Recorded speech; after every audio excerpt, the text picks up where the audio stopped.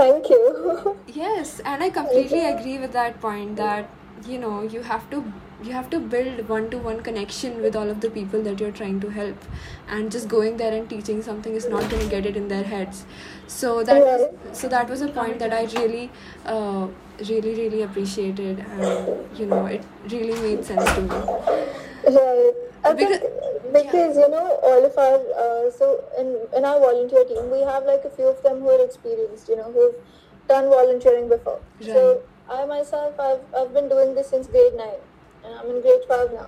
yeah. So, collecting all of those experiences, we kind of laid this out that, let's do interactions first and then only go ahead with our projects. Correct. So do you have like a certain story about, in one of those interactions that really stood out to you? So, in one interaction, it's more like in all of the interactions that we've done so far. Right. One thing that we really, one thing that really stands out is how enthusiastic these students are. The minute you go and they're like, okay, someone's here, and then it takes, zero to no effort to get them going. Like immediately they're like, okay, all active, and then you ask them questions, they answer, and we do Yeah. fun stuff, right? We make them dance, we make them do puzzles and things like that.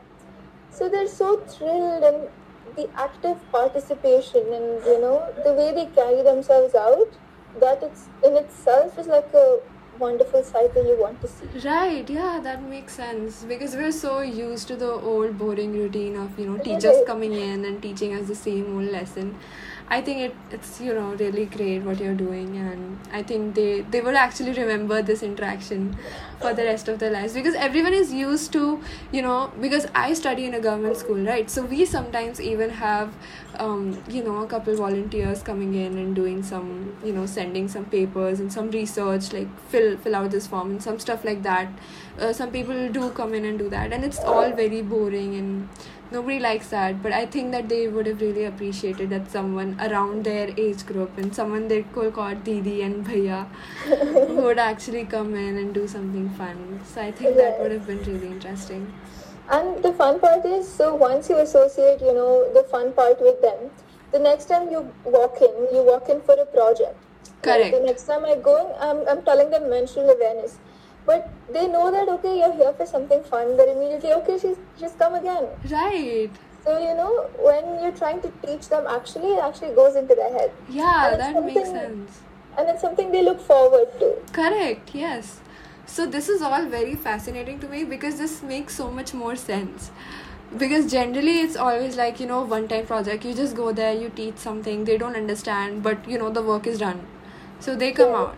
But this actually makes sense because you're actually bringing some change into their mindsets and, educating them about something. So I think that was really great. Thank For you. yeah. Follow-up question. How did all of the teenagers and all of your friends like the dog feeding drive? I assume it would have been really exciting and interesting. Yeah, they enjoyed it thoroughly. So it was like a mutual friend group, right? All of us Right. knew each other. And even when we divided ourselves into subgroups, we paired the volunteers with people they were comfortable with, Right. right? So it was, them with their, close-knit group going out, and then they see a dog, you feed dogs, you take pictures, right? And they enjoyed it. So day one, we had around 20 volunteers, 25-ish volunteers turn up. Day two, listening to the stories of day one, we had more people coming in. We had around 30 people on day two. Wow. So you all had like you all broke it into 2 different days as well. Yes. It happened over 2 days. It was 150 dogs one day and 150 dogs the other day. Right. Yeah, that's so cool. Wait, 150 dogs per day. That's a huge number. Right. But We yeah, were fascinated that we could pull it off because, if I'm being very honest, we started off at 9 in the morning and 150 was done by 12:30. oh, really? Yeah. That's cool, and it's really great that it wasn't like a very solemn project. Everyone is just focused on doing the work. Nobody's talking to each other.